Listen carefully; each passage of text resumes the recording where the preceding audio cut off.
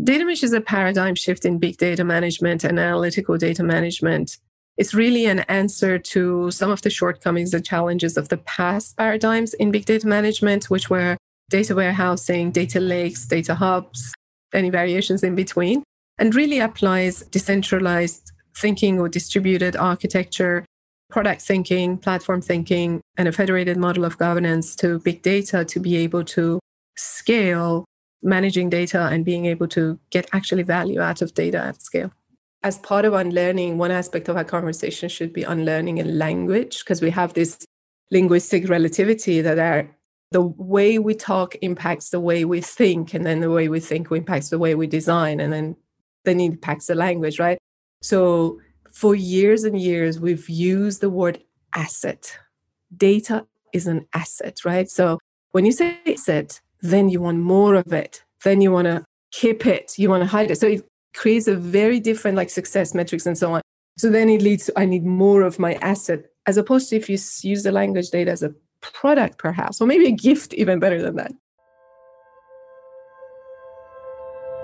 The way to think differently is to act differently and get comfortable with being uncomfortable. Welcome to the Unlearn Podcast, where host Barry O'Reilly seeks to synthesize the superpowers of extraordinary individuals into actionable strategies you can use to think big, start small, and learn fast, and find your edge with excellence. Here's your host, Barry O'Reilly. Welcome to the Unlearn Podcast. On this show, I'm delighted to be joined by Zhamak Dehghani, Director of Emerging Technologies at ThoughtWorks, and creator of one of the most exciting paradigm shifts in how we manage data at scale, known as data mesh. Now, I've known Zhamak for almost 10 years from when we worked together at ThoughtWorks, and what struck me instantly about her was the variety and depth of her technical experience. She's a bunch of patents, worked in hardware and software systems, pioneered microservice architectures, and now turned her attention towards data, and started a debate on how so much of our mindsets and methods towards data processing, management, and architecture must be unlearned. Yes, that single source of data project, that golden source to hold all our business secrets, isn't business intelligence, it's BS. Data platforms based on data lake architectures have common failure modes that lead to unfulfilled potential for data at scale. And to address these failure modes, we need to shift from centralized or lakes or even older school data warehouses to a new paradigm of modern distributed architecture. Apply platform thinking to create self-serving data infrastructure and treat data as a product. This show is for those who are curious to understand how to bring the convergence of product thinking, data management, and distributed systems development together to create platforms and products of the future. But before we dive into that, let's understand some of the very early values and principles that have helped Zhamak throughout her career, and the patterns and shifts of paradigms to create some extraordinary products.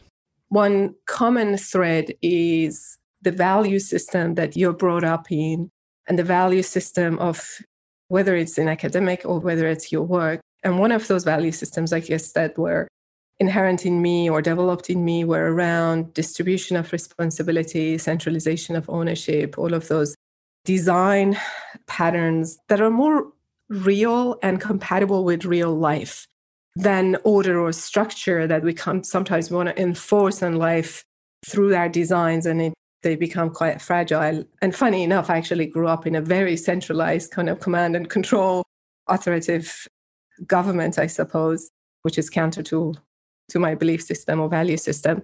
When I entered, I guess, Workspace 20-something years ago, I started working with fantastic engineers that I've actually come across crossing paths with them 20-something years later, right now in my work in data mesh. But they taught me the Unix philosophy. They taught me, those wonderful ideas to build systems and programs that do one thing and one thing really well. But most importantly, they work together really well. So building cooperative, distributed kind of designs and systems and work based on simplicity. Simple is beautiful and beauty is the truth. I think that was my stolen tagline or my signature line for quite a while from my email. But reduce systems to kind of their simple principles that then together, can emerge complex behaviors. The other intrinsic, I guess, value or interest that I've always had was being curious about intersection of disciplines and creating some magic between the intersection of disciplines. So I moved from software to distributed systems, from distributed systems to hardware, from hardware to consulting and enterprise architecture, and then to data. But in each of those transition moments, I brought, an aspect of the discipline that I already knew and kind of overlaid that and adapt that to this new, discipline. And at the intersection of, I think, those disciplines, some magic can happen. The summary, I think, moving to data was really, I saw an opportunity for bringing those basic Unix philosophy principles to data that for some reason we had disregarded. In the operational world, in how we build distributed systems and microservices, and all of that is founded in those principles. But for some reason, when it came to data, we decided that we're going to come up with a different set of first principles, that data is useful when it's collected and gathered and put in one place, and it's been decoupled or separated from its soul, like it's separated from the code. We kind of separated data from the code. And to me, it's like analogous to like separating soul from the body. The moment you separate the soul, the body starts like decomposing. So the moment you separate the code that maintains that data and put it in some static or non-static, doesn't matter, in a repository of some sort, it's to start decaying, start becoming meaningless, becoming kind of move away from its truth or the source of truth or originates it from. So for some reason, we ignored the Unix philosophies and we just went down this path of centralization. So when I came to the world of data, I went, okay, there's an opportunity here. There's a struggle. There's a crisis. People are challenged. We're getting meaning and value out of it. So how can we apply those tens of years of learnings in an adjacent world, the operational world, to the world of data? It's always fascinating to me, the sort of eureka moments, or sometimes I call them these unlearning moments that we have, and pattern matching, right? I think this is one thing I know, I've seen you do from, working and spending time with you, and people who are natural sort of synthetic thinkers or see ideas or really understand first principles of what they're aiming for, and then start to go from a different domain to another, can see patterns sometimes that the folks that are so isolated or siloed in their viewpoint sort of miss. It can be, it's trivial sometimes, I find, where I'm like, when you're a consultant and you go into a company and you just ask the question, why are we doing it this way? That seems odd. Have you ever thought of this approach? Everyone suddenly goes, no, we haven't, because we've been so focused. Or, you bring a new employee along to a meeting who's never been stuck in the same conversation that goes round and round about what way we try to solve this problem. And it's generally some graduate who goes, well, hang on, I've seen this problem in a totally different domain. And it creates these sort of breakthroughs, and I think we get so comfortable with our classic behaviors, the things that we know, the things that feel comfortable to us. And, I just see this pattern again and again. And yet, similarly, the sort of antidote pattern always seems to be people that take ideas from other domains that they've operated in and apply them, the principles or the first principles, this idea of really small, very specific pieces of functionality that something does. And that's eloquent and amazing in itself. But when you combine all these very simple components to something bigger, it creates an ecosystem and it creates a stronger system than ever one individual component could create, right? We see that sort of again and again. Yeah. So what was some of that like? I'm always interested in like your unlearning moment, right? When you were looking at this notion of data, I remember the good old day, like this golden data source. All these notions I hear people constantly talk about, how much data, we've terabytes of data. I remember working with a bank and they got excited because they could tell me that the amount of data they were processing was taking down Google Cloud, that they were running more data than Google. And it all sounds grand and bravado, but it really doesn't mean a whole lot. So can you maybe share a little bit about sort of some of those transitions you've had on your perspective on how data is really evolving? Because I think a lot of the listeners hear the words, but they don't understand the meaning, or they're anchoring language in sort of dated ideas now because the technology has moved forward. So could you share a little bit about your sort of own little unlearning journey in the data world? Sure. Yeah. And it is interesting. You made a point that usually this, maybe a graduate or someone who's new to a field comes in and they point to the things that are wrong, or they come with the new ideas. And I wasn't young or a graduate, but I actually came a bit left field to the world of big data. And that's why I wasn't so committed to those assumptions. So I could challenge it. And then I was lucky to be in ThoughtWorks and surrounded by a lot of smart people and relatively open-minded people to allow me to challenge those assumptions and work towards a different paradigm. But I think what I learned was, I suppose I had to first learn what was this whole big data analytics about. I had done a ton of data work as part of like software development, technology development. Data is always present. But for some reason, business and analytics, business intelligence and analytics had been siloed to a very different set of technologies, a different group. You don't actually cross path or in a different building altogether. So unfortunately, there wasn't a lot of cross-pollination of disciplines that we just talked about. It was absent. So I had to learn that. And what I learned was, first, I had to learn what was this evolution of big data analytics, how we had arrived to the systems and models that we had arrived today, which was really based on these assumptions, a few first level, like I deduced it to this like very basic assumptions that data, for it to be valuable, it has to be centralized, integrated, centralized. And the moment you make that assumptions, then the technology around it becomes quite monolithic, the warehouse, the lake. Then the people around it become quite siloed and hyper-focused on a particular technology and disciplined away from the domains, the business domains where the action actually happens. So the world of big data was around integration of the data. The more of it is better, accumulated under a centralized monolithic architecture. And then if you really then get stuck and you need to scale it somehow, but breaking it into parts, then the way we had broken it into parts was around technology or technically partitioning it. So partition pipelines versus the lake versus the downstream marts. Like these are all very task-oriented technical partitioning rather than outcome-oriented domain partitioning. So then the unlearning is around, how can we imagine this world very differently? And the moment you need to imagine something different, you need to use a very different language. So the way with data mesh, I started kind of imagining it wasn't anything novel, to be honest. It was a continuation of the journey of organizations towards a modern digital business anyway. This is something that has happened, and you're very familiar with that organizations have started saying, okay, the way, if I need to be nimble, if I need to move fast, if I need to scale, based on what axis do I need to break out my organization? And one of those axes that have been relatively successful is being the axis of domains, right? The business functions and the outcomes that are, dedicated to a part of organization. And in my examples, I use a very simple example because we all relate to it, the digital streaming.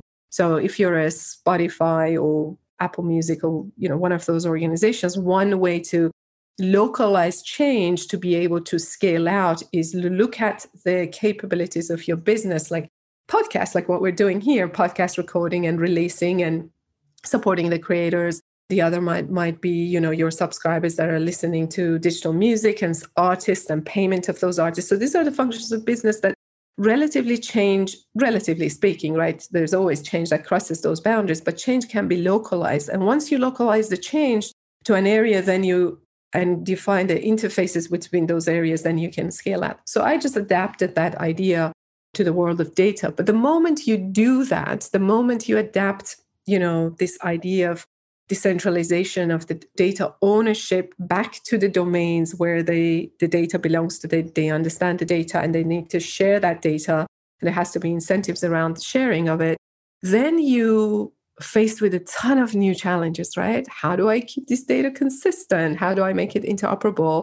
How do I reduce the cost of operating this data? And then the rest of the principles around data mesh came around. But I think the most important aspect, if I want to reduce all of that to the things we need to from now on focus on, is the new way of imagining and the data and the new way of thinking. And I can talk to a couple of those points. Maybe they're a little bit controversial, but for decades, we've used the language of asset. Data is an asset, right? It's actually in TOGAF. It's golden. It's the most important asset in your business. Well, maybe after people. People are an asset, but yeah, no, yes. I love it. Yeah. Right. So if I went back to the early publications of TOGAF, which is a guideline for enterprise architects as what sort of guidelines they need to apply to model their enterprises, and it's been used quite a lot. And they had in a data section, they have data is an asset. And the next statement after that, data must be shared. And imagine the kind of the contradiction of the two statements. But because the moment you imagine something is an asset, what do you do with it? You want more of it. I want more. And I want to keep it. And I want to grow it and make it bigger and be mine. And nobody else can have it. And I have the best one. Right. So it's the opposite effect, right? So maybe they should have said, and I thought, okay, I'm being actually very careful with the language, and so I have to catch myself even in the language. So I thought, okay, if we shift the perspective and said, data is a product, and I'm sorry that I know that product also has a monetary kind of thing associated with it, that you sell it and you transact it, and I personally don't like that aspect of it. But maybe it's an improvement to an asset, because the moment you think about my data is a product, it's all about, and you know this much better than I do, Barry, in being in the product space, is that it's about delighting the experience of the consumers. You shift your perspective from me collecting this asset to me serving the user of this product, right? So I think we've got to start changing our language to change the way we think. As a result, the change we design the systems and design our organizations. And this is just one example. I think of actually writing a book on data mesh. And for each of these principles that underpin data mesh, I have a section that says like transition to data as a product. And I put like 4 or 5, this from, data as an asset to data as a product, this from and to state to contradict just the way we imagine data, just for fun, to be a bit provocative. Immediately, like when you wrote this paper in 2019, and I was reading through it, so much resonated with me. Even the narrative as you're describing, like our idea around data, like create this sort of single golden source of data, this one place, and grow it and make it as big as possible. Like that's how companies started, right? It was like, be number one in your market, Jack Welch, grow as big as you can, scale with as many people as you can, become this monstrosity, build a moat around your business, And then people started to realize as companies got bigger and bigger, it was just impossible for them to move. And so surprise, surprise, then the next iteration is we break into functions, right? So when we're building things, we'll have this analysis phase, we'll have this development phase, we'll have this testing phase, and these sort of like massive departments sort of spin up, right?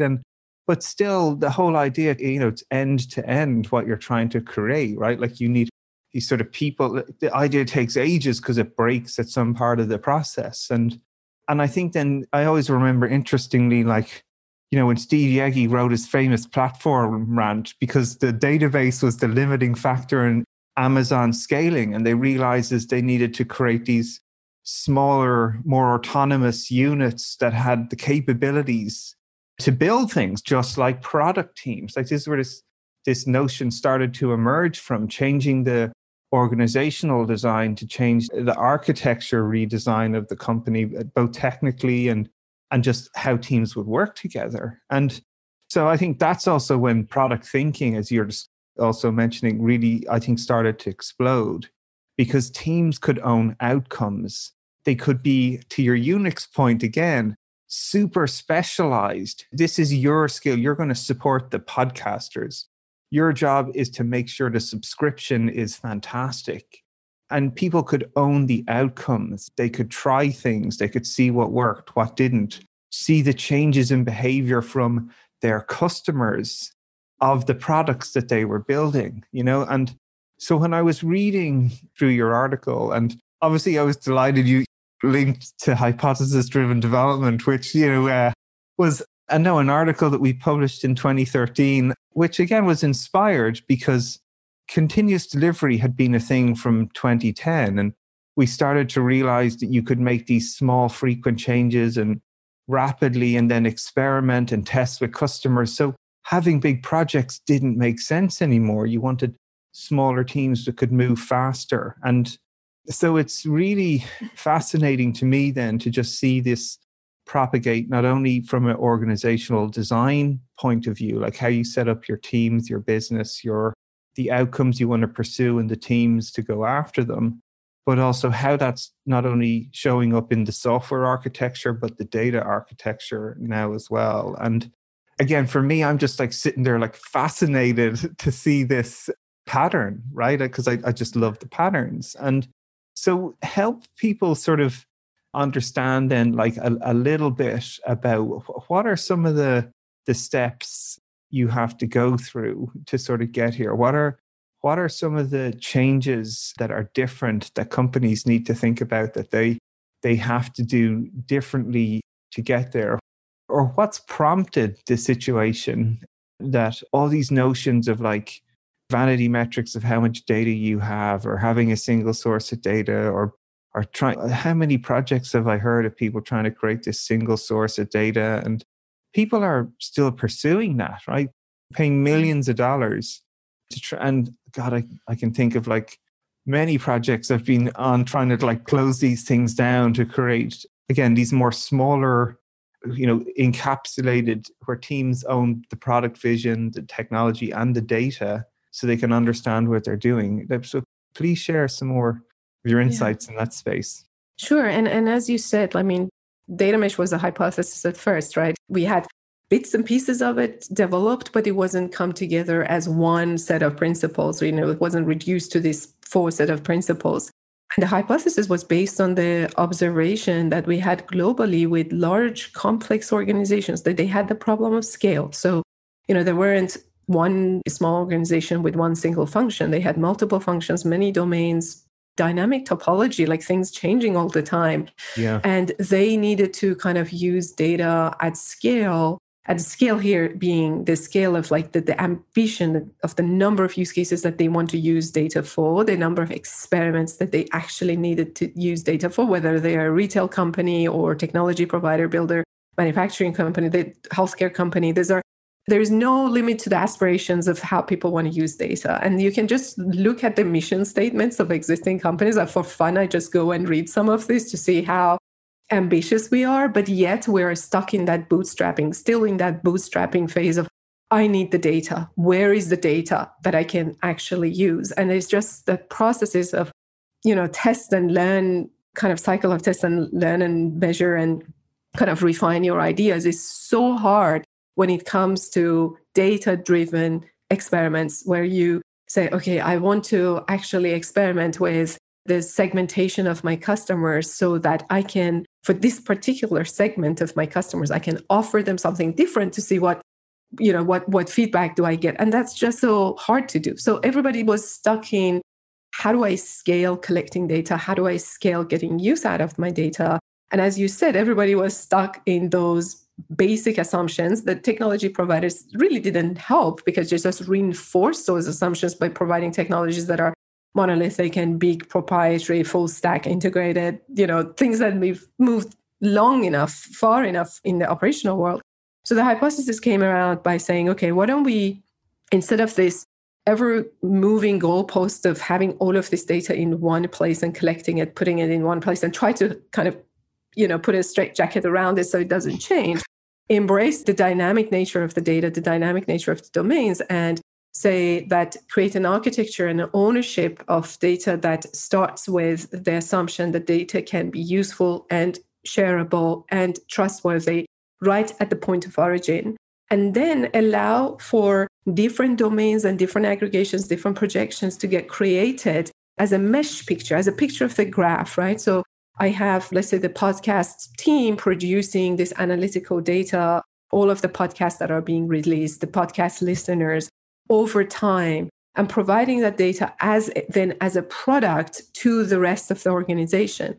And then when you say as a product, it's a simple word to say, but there is a ton to unpack. How do you make data as a product? And I often refer to this simple model of, I think Hagen, if I say his name correctly, is a well-known kind of figure in the product management, Marty Hagen, that he has that he has this circle of, 3 circles that good products or successful products are at the intersection of feasibility, usability, and value, right? They create value. They're valuable, they're feasible, they're usable. So if you just think about how can I create data as a successful product at the intersection of that, and if you just drill in into usability, there's just so much to unpack there. What does usable data mean? What does trustworthy, accessibility, understandably? Like there's just so much to unpack there. So if you said every domain now is responsible for providing their data in that fashion, in that usable fashion, all great. Then how do we make that possible? How do we take the burden of and the cost of doing that from every domain? And that's where the principle of platform thinking comes to play, is what is this new breed of platform that's enablers, that's technical enablers that we need to create for these teams, these now domain-oriented kind of teams, to enable creating their data and serving their data as a product and be able to maintain that without going and hire a lot of data engineers that are just so difficult to hire. So that calls for a different breed of platform. And it's just so easy to think about, if my data is now a bunch of distributed, composable sets of data owned by different teams, but need to comply with, a set of usability characteristics and ease of creation, remove friction from use, remove friction from creating this data. What are the platform capabilities I need to build? And that's just such a wide space for me, in my mind, for innovation, because our technology is so stuck in the world of, let me serve a bunch of data engineers to do their work, or people who are not programmers, so not so much in between. So that's the third principle around kind of the data mesh. And the last part is, all right, now that I've created this ecosystem in a way, ecosystem won't work without any interoperability. So I need to enable some sort of a global interoperability, but strike a balance between, the equilibrium between centralization of decisions or global standards I need to put in place. So I have interoperability between my data, so I can actually join my, podcasts, correlate my podcast listeners to subscribers demographic or other information. So I need a set of standards that kind of enables that interoperability. Also need to a set of policies being encoded and in an automated fashion applied to this data product, so I'm not breaching privacy or I'm maintaining the security. So how can we computationally embed that into the platform? And that's the idea of kind of a federated model of governance is the last piece of it. So it's really the idea that the first principles that as a group we arrived at were based on the observation of what wasn't working and also what was working in the adjacent domains. And let's apply that to the world of big data. And we came down with, 4 principles: domain ownership of the data as a product, self-serve data platform to enable autonomous teams, and a federated computational governance to balance the interoperability of a decentralized world with the trust, and security built in.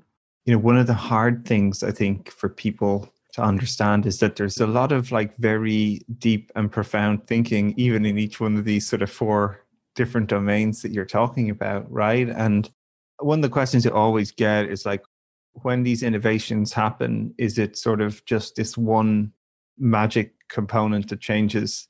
But, for me, obviously, yeah, you're already shaking your head. So much of this stuff is about convergence of different ideas that change the way things can be done. So, the ability or the amount of information that we can gather, the more mindset and mentality of thinking about your data as a product that you would serve to other customers. And again, that transition from where people are thinking of business intelligence as this department that sits somewhere that nobody, and you just have to keep asking them for reports hey, can you tell me on Wednesdays, do hip hop listeners prefer to listen to 80s hip hop or 90s hip hop? Oh, sure. Yeah, we can find out in 6 weeks when we get through the rest of the requests that we've got, if we can even get the data at all, right? These are I think the situations that most people are experiencing, where what I think you're describing here is that, as these teams are created, they have responsibilities, right? Not only to their customers in terms of if I'm going to be responsible for creating the subscription part of the Spotify or Apple service, right? I've got to create a great billing aspects. I've got to understand what cards and ways people are paying. I've got to create great services to those customers. But then internally in the company, I've got to think about the services I'm going to provide sort of back to internally into the company. So, when someone's working on a different service or product, when they want to ask questions of me, that information is easily accessible to them, right? And the notion that most people aren't really thinking about both external customers, like classic users of your product, and then this sort of internal customer now of the information you're learning about your product and being able to push that to other parts of the company, right? For you to be responsible for that data, to look after it, to make sure it's trustworthy, that it's safe, that you're not exposing things that you don't want to expose, right? Especially in the payments, like there's information that you can't make available. You're probably the best team that knows about that, rather than relying on this external entity or group that, they can't know everything. So there's so much here for me that is extremely exciting. And in many ways, I say this stuff and I'm like, isn't this obvious? But then I realize it's not obvious. And so, even these transitions of thinking about internal and external customers, about owning and operating all the data your team needs, but also making that available for other teams to leverage. It feels like a lot of work, though, as well, right? And you mentioned I still remember working with one of the financial services banks I work with, where they were starting to explore this idea. And straight away, everyone's like, oh, every team needs a data scientist. Well, that's impossible for us to hire these people. It's going to cost us a fortune. We've got 400 teams. We're never going to find 400 data scientists. Never mind all the work of thinking about building products for your external customers and internal. People just seem to get overwhelmed. So can you just share a little bit actually about how to get started here? Because again, I think it's another thing to be sort of debunked and unlearned, that you have to have all these PhD level data analytics. And just like you have to have the 10 terabytes of data before you can have any statistical significance to draw any conclusion, like all this sort of hyperbole. Can you just share a little bit and sort of debunk a lot of this stuff, that it's actually pretty easy to get started, quite small, and taking the steps is actually part of the process of building capability. So can you talk about some of these things too as well? Yeah, I'm going to steal a line from ThoughtWorks. We both work, I currently work and you previously worked at ThoughtWorks. And one of the, I think, slides that appear in quite a lot of our customer-facing decks is think big, start small, move fast. And I'm going to steal that line and just adapt it to this scenario again. Even though we need to think big, as in have ambitions around that decentralized kind of distributed ecosystem of data owners and interoperable, the same way that, API revolution happened. The idea of serving your internal customers or developers, your fellow developers, as a customer and building platforms that satisfies their experience in their everyday journey of building software, that has been well adopted, maybe not well implemented in all the clients, but we see an immense progress in that. Just looking at I know I'm going down a rabbit hole for a little bit, but looking at, ThoughtWorks Technology Radar, we've got a few kind of big, areas focusing on that API as a product, platforms, applying product management to platform building, and so on. So I think that paradigm has been applied and has been embraced, but unfortunately, again, in a disconnected part of the organization, in the building services world, not building the data world. So though we need to start thinking big and have that vision to get there, and that vision is not just organization needs to have that vision, you need to have the top-down support. You need to have a supporting CEO, honestly, from the top to support this vision. But then the question is, okay, what are the smaller steps that I can get there? And to me, it's an evolutionary path. You can start, and this is exactly how we start big. We've been at really large data mesh implementations going for multiple years now. But this is how we got started. And the way we got started was often have this big vision that this is the architectural vision, this is the organizational vision, and this is the culture vision we want to get to. But where can we start? And where can we start is always slightly different for organizations because they are in a different point in their journey. Sometimes we come across organizations that have just gone through a big investment in yet another big data platform. So they're exhausted from trying something new that didn't work. So if you come and say, scrap all of that and then start with this mesh, they just don't have the emotional, cognitive, financial bandwidth to do it. So for sure. Yeah, you have to meet them where they are. But one way that, regardless of where you are, you can apply this paradigm or approach is that start with tangible use cases. Start with 1, 2, 3 complementary use cases that you don't end up building a point solution. You still start building a foundation for more use cases. But find those use cases, you might go say in the case of that's now I'm just giving examples, but in the case of the digital streaming, say we want to provide a new set of business capabilities around emerging artists. We want to discover emerging artists and we want to give them support and bubble them up on their platform and give them support. So then you go, okay, that's a wonderful business case. For supporting emerging artists, let's work backward and see what data do we think we need to start recognizing who are the emerging artists. And you would say, well, we need some social data. We need to see Facebook and other social platforms where these names are being bubbled. We need to look at our own listenership behavior. We need to look at our own artist profile. So then you identify these teams or these domains where the data needs to be provided as a product, right? So then you start forming or empowering those teams to start surfacing those data products, not the whole universe, just the ones you need for that use case, right? But as part of doing that, you have to kind of say, okay, to just satisfy this emerging artist, let's say machine learning models or classification models or whatever we need to build, and also for these particular data domains to expose their data as a product, what are the platform capabilities we need to build? The first generation platform capabilities. It may not be perfect. It may not be satisfactory to a generalist programmer. It may need still a little bit of a specialist to work with it, but it would be the first generation of our platform. And then put your platform team in place and start building the platform components. And then rinse and repeat, move to the next use case, move to the new use cases.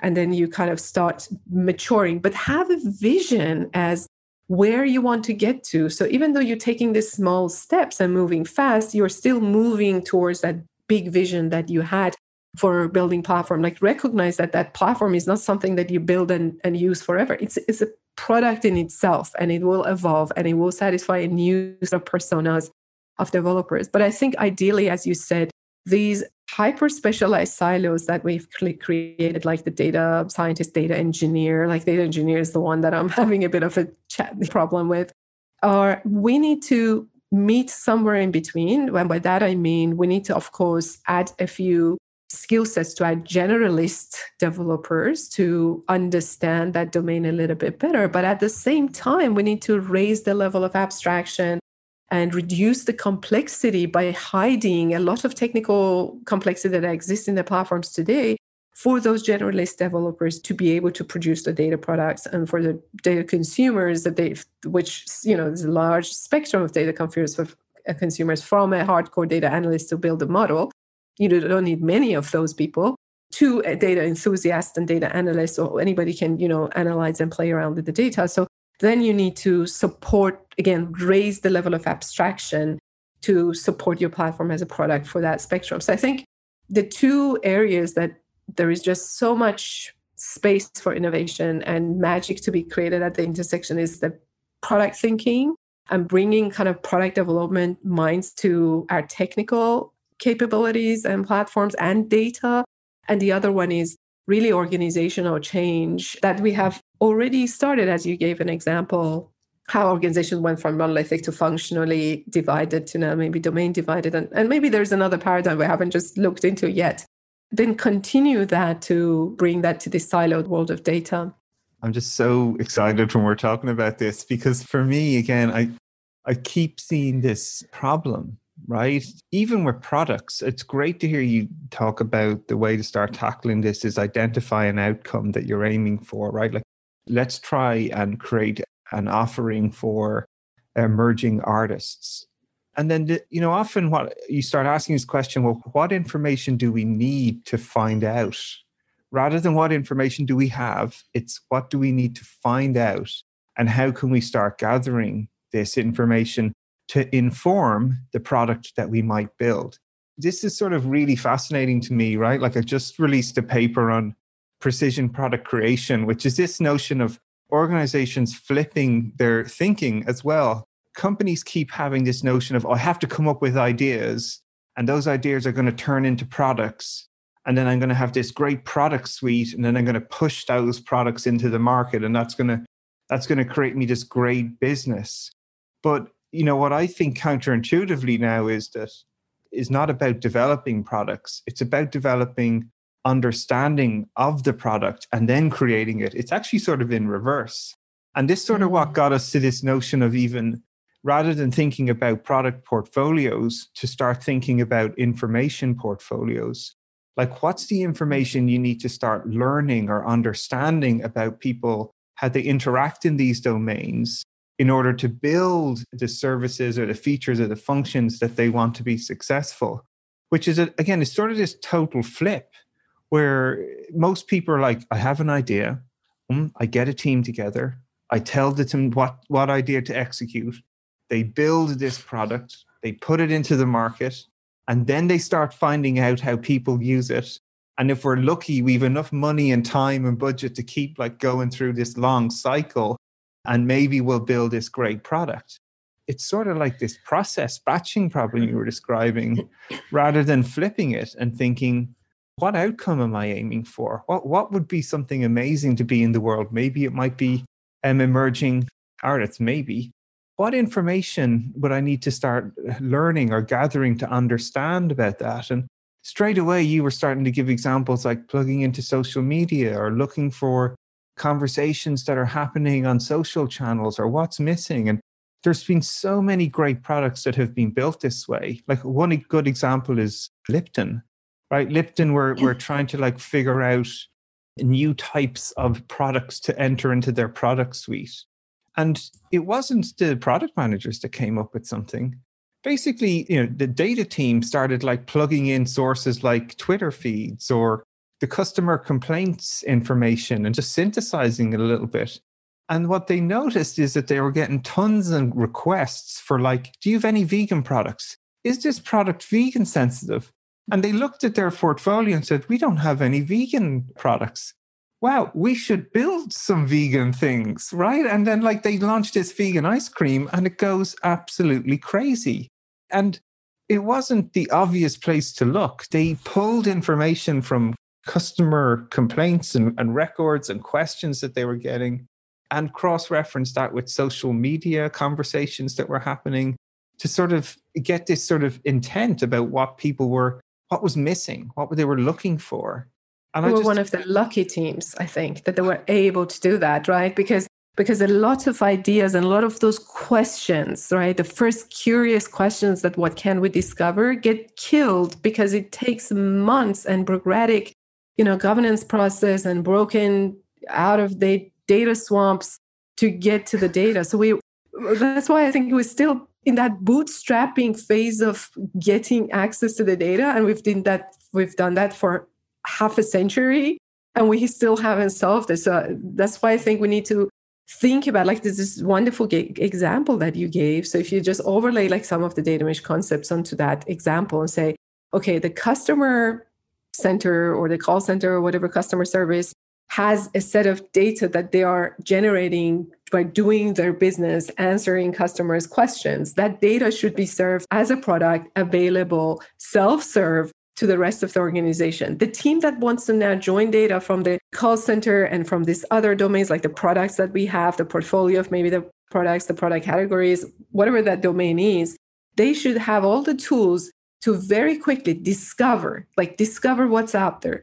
very quickly to understand that data and very quickly to be able to merge and combine and build a new data set and start exploring it. So if you just unpack this very simple example and overlay some of the data mesh concepts, it becomes apparent that what's stopping us today to just do what you just described in every small or big organization. And, also, I think it's why when you talk to people about these ideas, it's very hard for them to grasp it because their reality, and I can speak more from the product development point of view. I've been talking to these people about this idea of shifting away from, we sort of went through these various different transitions, even in like product development, right? There was sort of like this sort of classic world where to manage uncertainty, you had a plan. You needed the plan, and it's hierarchical and top down and lots of functional sort of, units and metrics are like revenue and ROI and all this type of stuff. When the notion of maybe lean enterprise and experimenting and all this experimenting to manage uncertainty, or thinking more like autonomous teams, small cross-functional teams, innovation accounting, like the stuff that sort of was about creating these sort of small little domains of people and just give them a responsibility. I think most companies are trying to get there, but they're struggling.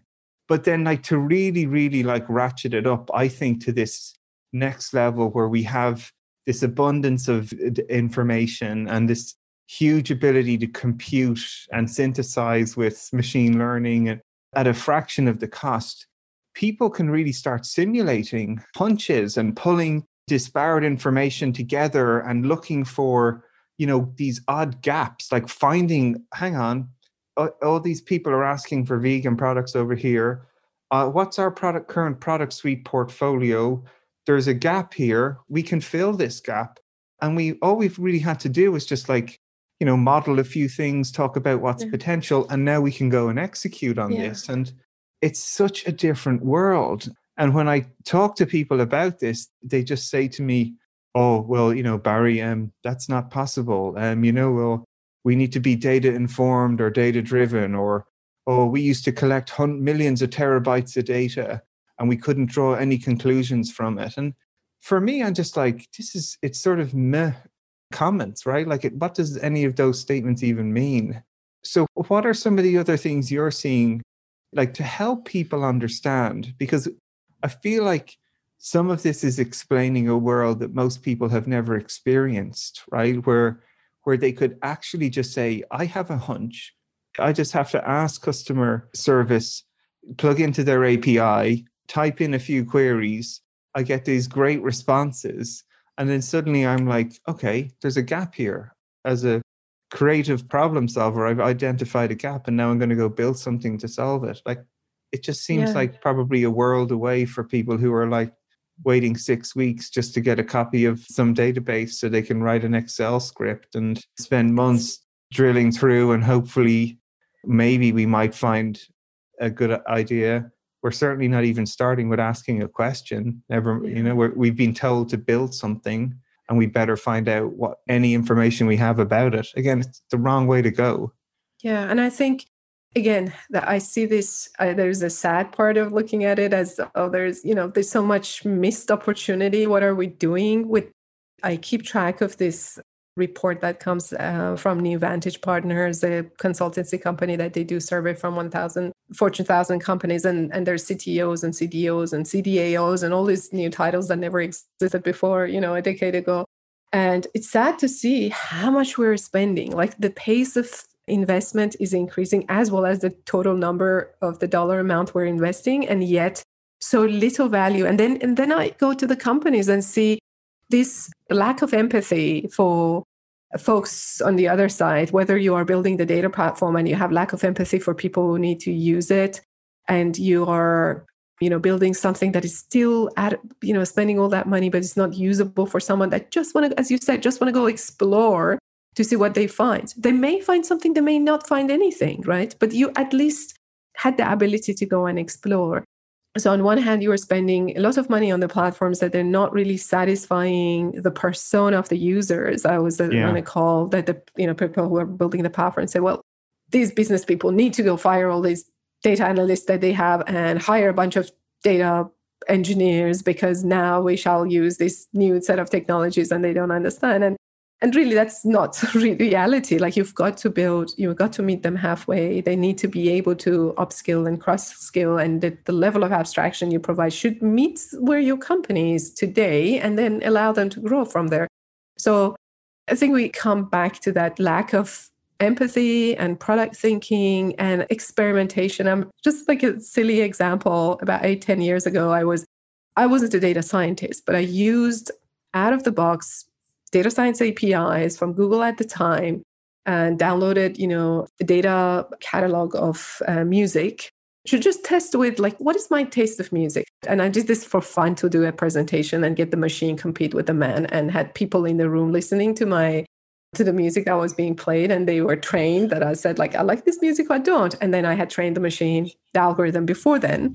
And I wasn't a data scientist, I was an engineer. I knew how to code, how to write APIs or ask for, calling the prediction APIs or classification APIs or do data visualization, like very simple things like that can empower experimentation. And little I knew that I actually had an affinity for female singers. I did a simple data visualization of the bubbles of different categories and attributes of the data that was available. And the fun part was the data was available to me, that this catalog of curated and data as a product of this sample music for large sample music was available to me. So then after kind of rating it, what I like, what I don't like, I realized, wow, I like, music with these characteristics, and I like female singers for some reason more than male singers, at least in that sample. So a lot of things bubbled up that I didn't even knew about myself. And I only use very simple tools to do that. So I think this culture of experimentation and culture of innovation, and let's remove the friction out of the way so people can experiment and can innovate. And that removing the friction comes to make data available. And let's be honest, we've tried to make data available as a centralized thing by somebody else down the stream. Hasn't worked. Let's go back to the source. Let's empower the people that are closest to the data. Let's imagine the platforms that really makes the experimentation easy rather than require more specialization and yet another fraction of engineers to be ML engineers to be created or whatever other engineers. Let's rethink that, because we've got to raise the bar and we've got to meet people where they are so they can apply what the skills that they have with a little bit of course, learning new things. We're continuously learning this space, but meet people where they are to empower them to experiment. Yeah. And I think it's really for people to take away is that there's so many great tools out there that you can just start using that can provide some of these novel insights, either about yourself or a problem domain that you're trying to explore. Like, you don't have to be a data scientist. A lot of the complexity is starting to be abstracted away from people. So, if someone like me, who's a thankfully long retired engineer, and my gift was to stop writing code for the industry and adding more bugs. So hopefully other people are doing that now. But you can start learning and understanding this stuff by using it. Like, that's the only way, right? And you can't hire your way out of these problems. You need to bring expertise in, but you also need to build the internal capabilities.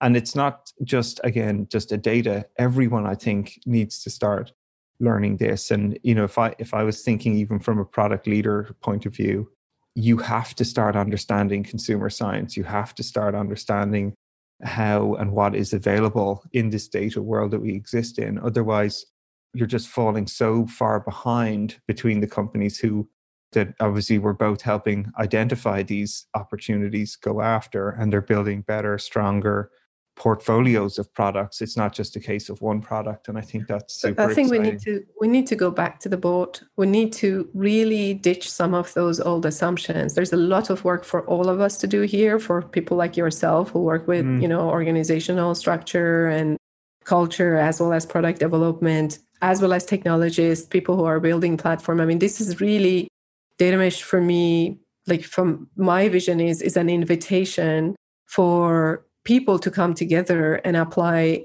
these principles. That's why I've been staying away from preaching what are the exact practices or tools, because those will change and those will evolve. But hopefully, if we can agree on these simple 4 principles, It's really an invitation to create the next generation set of tools, to create the organization design around it and the roles and team structure, and rethinking data as something more alive rather than this dead fit body of thing that you put in some centralized place. Hopefully somebody will come and use it.